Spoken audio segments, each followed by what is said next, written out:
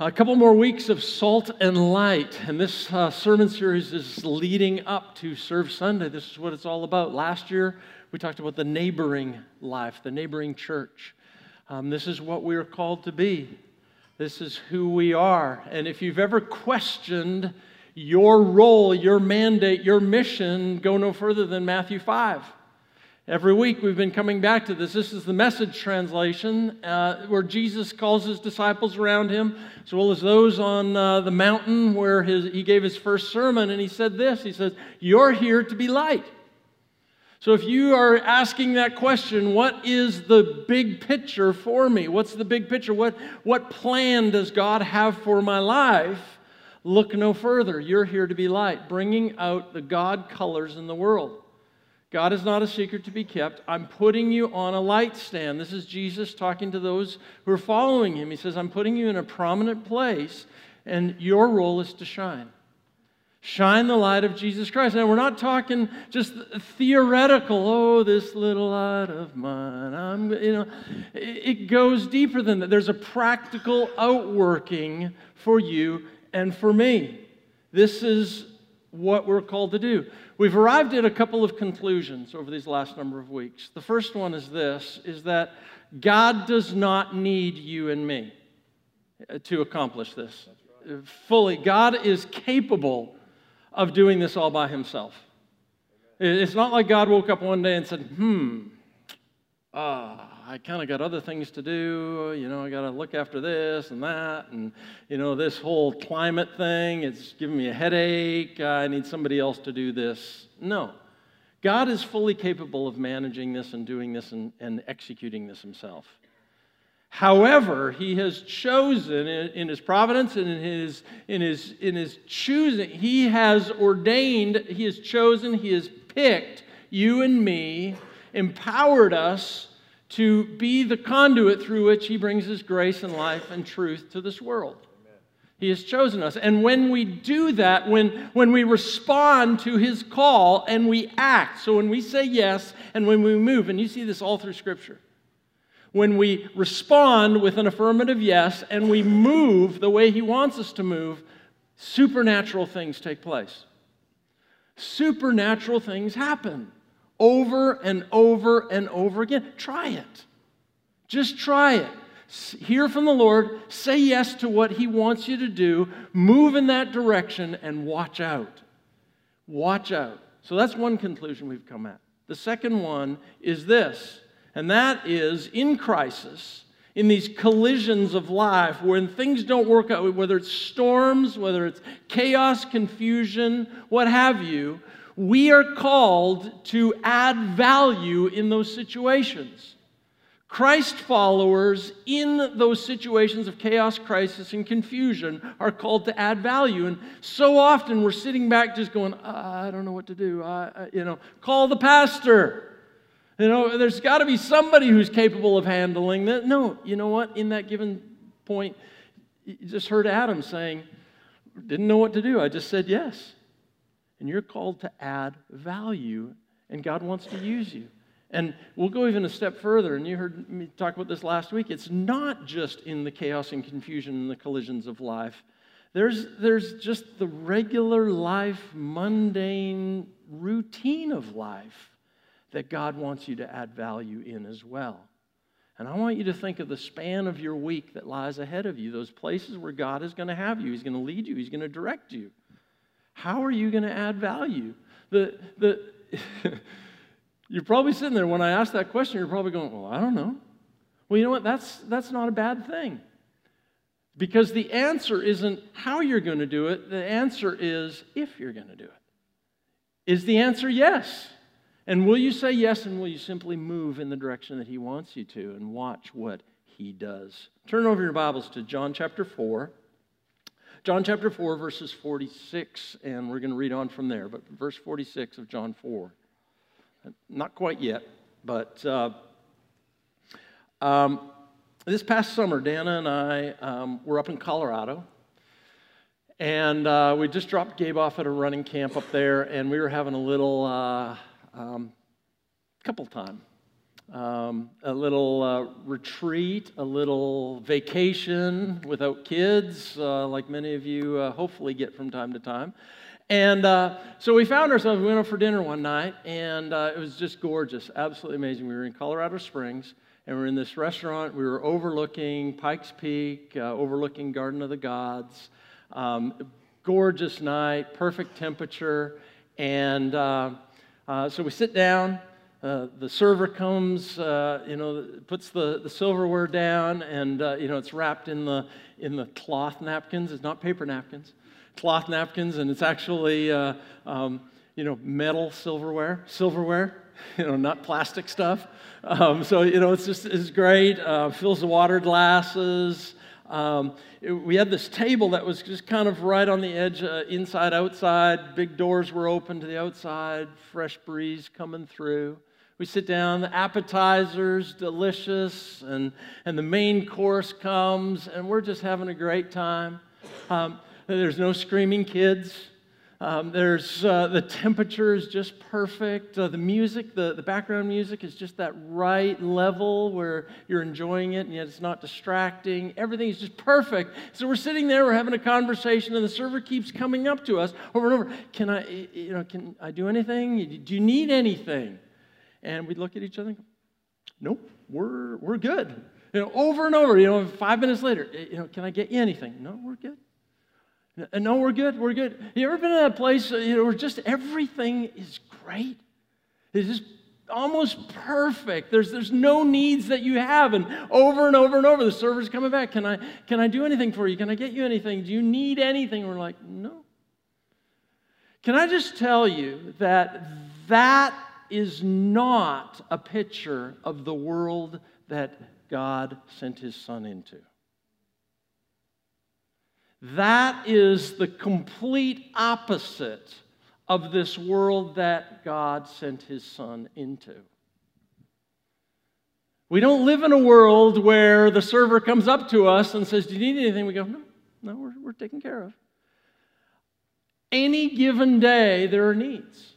Any given day, there are outstanding items on our list that we would like taken care of. And if we had a server that came up to us tomorrow at 9 in the morning and said, can I get you anything? I'm sure you'd have a shopping list.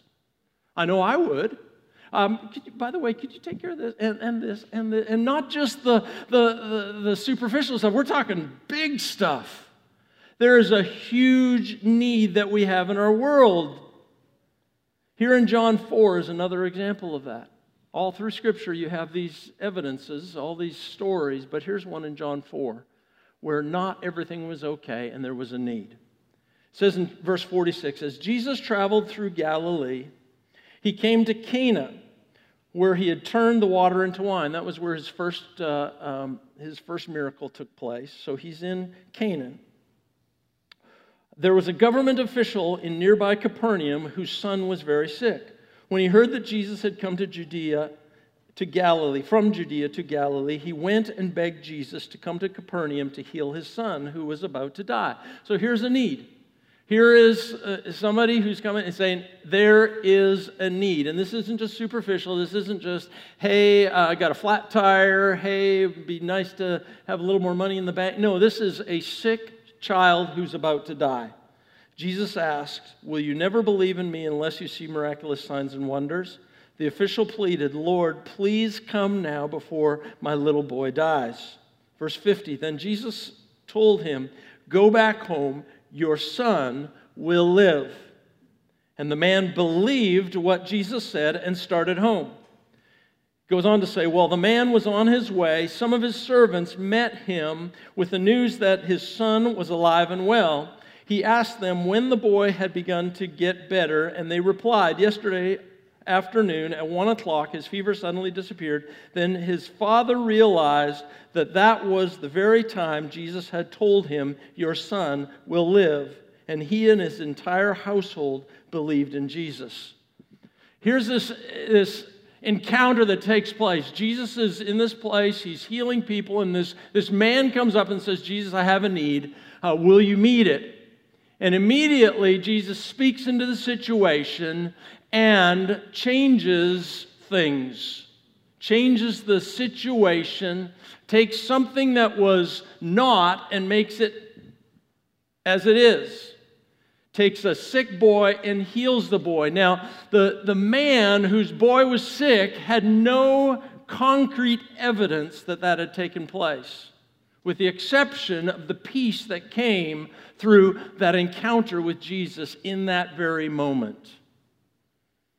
And you say, well, Darren, he went home. He didn't find out that his boy was healed until he got halfway home, 3/4 of the way home, and his servants met him. How do you know that there was this peace that he had and that he understood? Well, let me explain this to you, is that between Cana and Capernaum, it's 17 miles. We're told that the next day is when the man gets close to home or a partial way home and finds out from his servants who had been making their way toward him to tell him the news that he finds out. They tell him that it was yesterday, the day before at 1 p.m, in which the boy was healed. And you go, okay, well, it says the man left and he went home. Well, 17 miles, even for slow walkers, does not take 20 to 24 hours. If you started here and went on a 17-mile journey right now, you would get there, give or take, 5 to 7 hours. That's about as long as it's going to take. So what we can conclude from this is that even though the man left Jesus at that moment, he didn't get up and rush home. And what we can conclude is that there was this peace and this understanding that his boy was okay and his boy was well. We're not told that there was shock and awe that his servants reported to him that the boy was well. And in fact, it's almost like it was a non-issue, and he was more interested in when this happened rather than the fact that it did happen. So we have a man who encounters Jesus and he asks for Jesus to meet a need, and immediately there is peace. Immediately there's change of situation, evidenced by the fact that he didn't go running home or sprinting home to get there and find out the fact that the news was true. No, there was a peace, and this is what Jesus brings.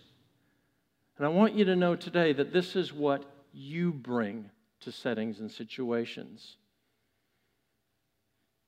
We've talked about the last few weeks that as Jesus went up to heaven, before he did, he passed the torch to his disciples. He passed the torch to his followers, and he says, you know what? This has been my task up until now. This has been my role up until now. This has been my responsibility up until now. But now I'm sending you to do this. And you know what? You're going to do it much more, not effectively, but in much greater ways than I ever did. You're going to see much greater things accomplished, much greater impact than I ever had while I was walking this earth. This is what you bring now. That is the aroma that you deliver, the light, the flavor, the coloring, the seasoning of Christ in crisis, in storms, in these needs. Remember, this is the supernatural ministry of the Holy Spirit in you and through you, this one that Jesus initiated that now belongs to you and to me. Changing lives, adding value, bringing peace, stirring hope. This is what you bring into the situations of day-to-day lives. You see, everyone has a need. Everyone has a need. Like I said, I don't know if any of us would be sitting at the table of life right now and saying, no, everything's taken care of. I'm good. There's an emptiness within each and every one of us. There's a deficiency within each and every one of our lives, almost representative of a water bottle. There's a space, there's a gap that is not filled.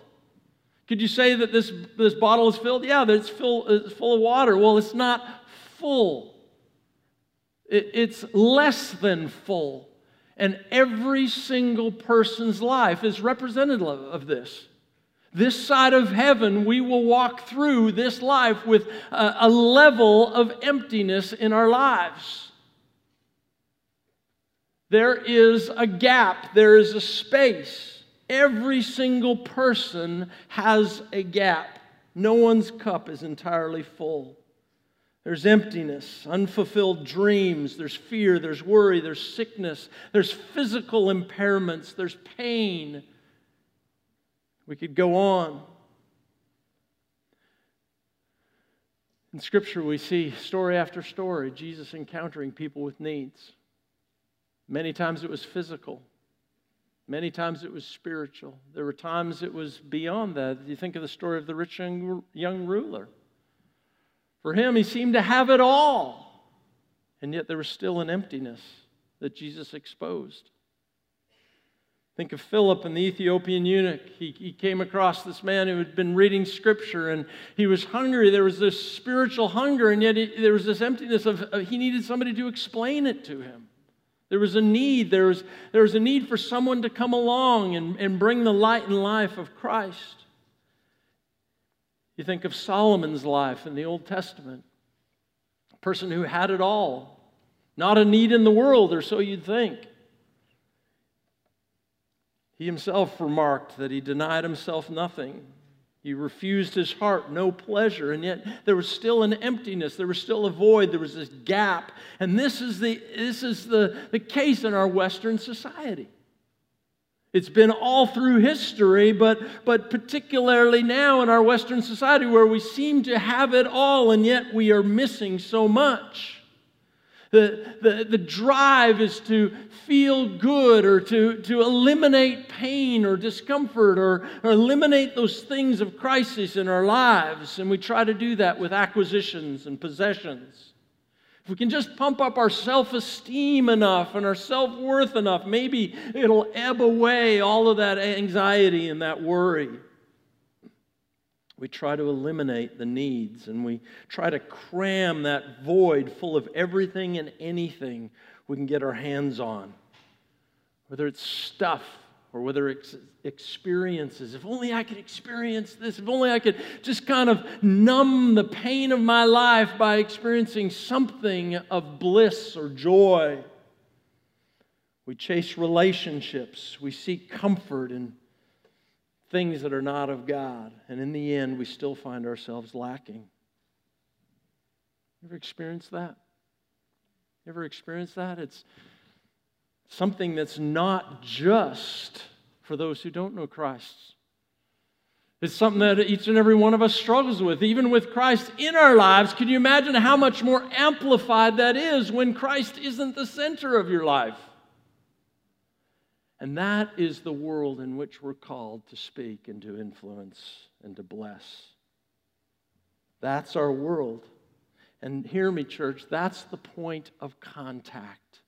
That is the place where Christ has called you and Christ has called me, where hope intersects need. The hope and light and life of Christ intersects the need and the hurt and the pain and the confusion of this world.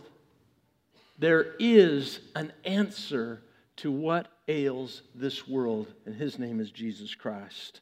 And we bring His colors, His aroma, His seasoning wherever we go. And this isn't a new thing. Throughout history, this has been the case since the beginning of time, since sin entered the world. There's a man back in the 17th century. He was a French mathematician, physicist, religious philosopher. His name was Blaise Pascal. Many of you know the name. He laid the foundation for modern-day theory of probabilities. He wrote this book. I'll call it a book. It's in a book form, but it's a compilation of thoughts. And it's called Pensées, which in French is the word thought or thoughts or thinkings. And it's just this collection of random thoughts and ideas and things that came to his mind. And in one of his famous quotations from Pensées, he says this. He says, "What else does this craving and this helplessness proclaim but that there was once in man a true happiness, or in humanity a true happiness, of which all that now remains is the empty print and trace. This he tries in vain to fill with everything around him, seeking in things that are not there the help he cannot find in those that are, though none can help, since this infinite abyss can be filled only with an infinite and immutable, which means unchanging, object. In other words, by God himself. So what he's saying is there's this void, there's this gap, there's this space, but it's not defined by the constraints of a flask or a container. It's, in fact, an endless abyss of needs, and this endless abyss of needs can only be filled by an endless and all-encompassing and never-ending God. We try to stuff this void full of things that are finite and limited, and what he's saying is it will always fall short. And if we're trying to do it, that is representative of the world that we live in. Your neighbors, your co-workers, your friends, your relatives who do not know Jesus Christ are trying to plug physical, finite things into this infinite abyss in their lives, this emptiness, this hole. Our realization and our experience and our revelation is that we've allowed Christ to come in and fill it in our lives. And this is the message that we have for our world around us. You see, it's not difficult. It's not hard. It's not confusing. It's a simple message of hope. It's one throughout centuries that we have the opportunity of giving. Many have summed up Pascal's phrase to say this: within the heart of every person is a God-shaped void. This God-shaped vacuum that can only be filled by God himself. This is the need, this is the cry, this is the yearning of each and every person in this world, whether they acknowledge it or not. He is the only puzzle piece that fits. I don't know if you've ever done a big puzzle. Now, I'm not talking about your preschool puzzle that has 9 pieces. For that, for some of you, that might be hard. Okay, but I'm talking those big 3,000-piece puzzles, those ones that, it's the landscape of Germany or something, and half of the puzzle, if not 3/4 of it, is like trees. Like, come on, And then I was going to say you finish it. You get to this point. You've spent days, it's covered the dining room table, and your mother has been on your case for 3 days or however many days. Would you get that puzzle off my table? It's not finished yet. And you get down to this piece and you can't find the piece. You ever been there? What do you do? What do you do? Some of you just scrap it and get another puzzle, right? No, if you're me, what do? You get a piece of cardboard that's just the right thickness, and you cut it to the right shape. And then you get your colored pencils out, and you get your markers, and you try to put the dots in, and you try to match it up, and you plug it in, and you go, that doesn't work. And so you do it again and again. You need something to fit, but you and I know that nothing is going to fit that hole perfectly and complete the picture of that puzzle except the piece itself. And you know what? As you step into a situation this afternoon, when you walk into a restaurant in half an hour, when you step into a hospital room of a loved one who is close to death, when you take somebody to a doctor's visit this week, when you walk over to the edge of your property and lay your arms on the fence and talk to your neighbor on the other side, when you're driving out of your driveway and you stop to talk to the neighbor across the street, when you take a few extra minutes at work and you stop by the desk of that person who's 3 desks down from yours, when you take a moment away from the action at that ball game that you're at this week and you turn to the person next to you, you're bringing the puzzle piece with you. You have the puzzle piece. I don't understand all of the intricacies, all of the ways in which this works. That's the supernatural work of the Holy Spirit in you and through you. But you have the peace that brings hope, that brings life, that brings that God flavoring, that God seasoning, the God colors to whatever the situation is. It's not hard. It's simply saying yes. It's simply saying, I don't know what this looks like. Hi, what's your name? That's a great start. Listening, hearing their story. Can I tell you a story of Larry?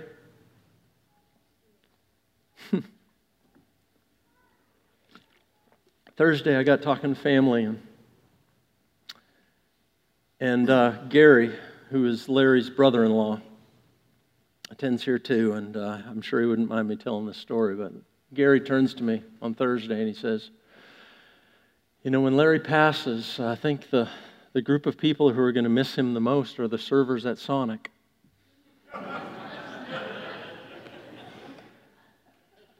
Okay.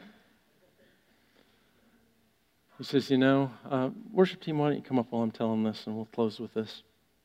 He says, you know, Larry liked going to Sonic and getting, you know, a drink every once in a while, and I said, yeah. And Gary said, you know what he liked even more than going to Sonic and getting a drink? And I said, no. He said, talking to the servers about Jesus. He'd make it worth their while. He'd give them an extra big tip. But he'd ask them where they went to church, and if they didn't go to church, he would take it as an opportunity to just share the love of Jesus. You know, just look him in the eye. And I know this from Larry because he'd look me in the eye in the same way. And just in those loving eyes, just say, you know, Jesus loves you so much. He loves you. Larry knew what the mandate was. He knew what the mission was. And it wasn't hard. It was bringing the light and the love of Jesus Christ into a world that's hurting, a world that has a void, people who are carrying a deep, dark, limitless void with them. Let's pray, all right? Lord Jesus, we know hurt and we know need because we're human.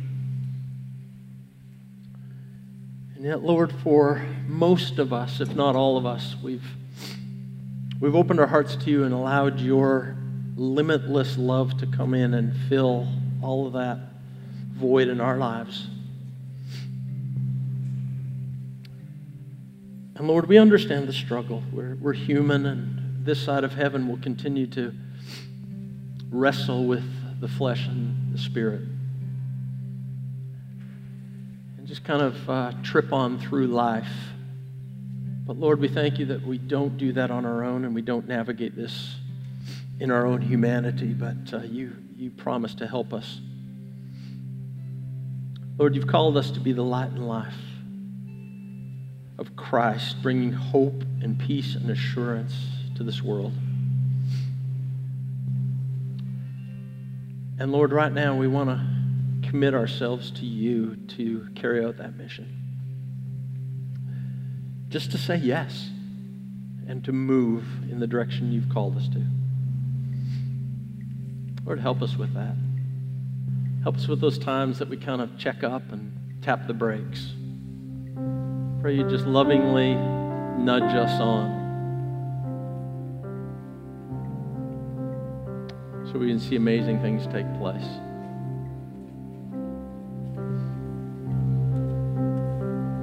Church, would you stand with me? I want to just collectively pray one more prayer.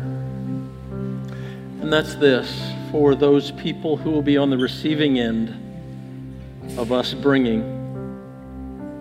Last week we talked about our responsibility is bringing. Our responsibility is not the reception.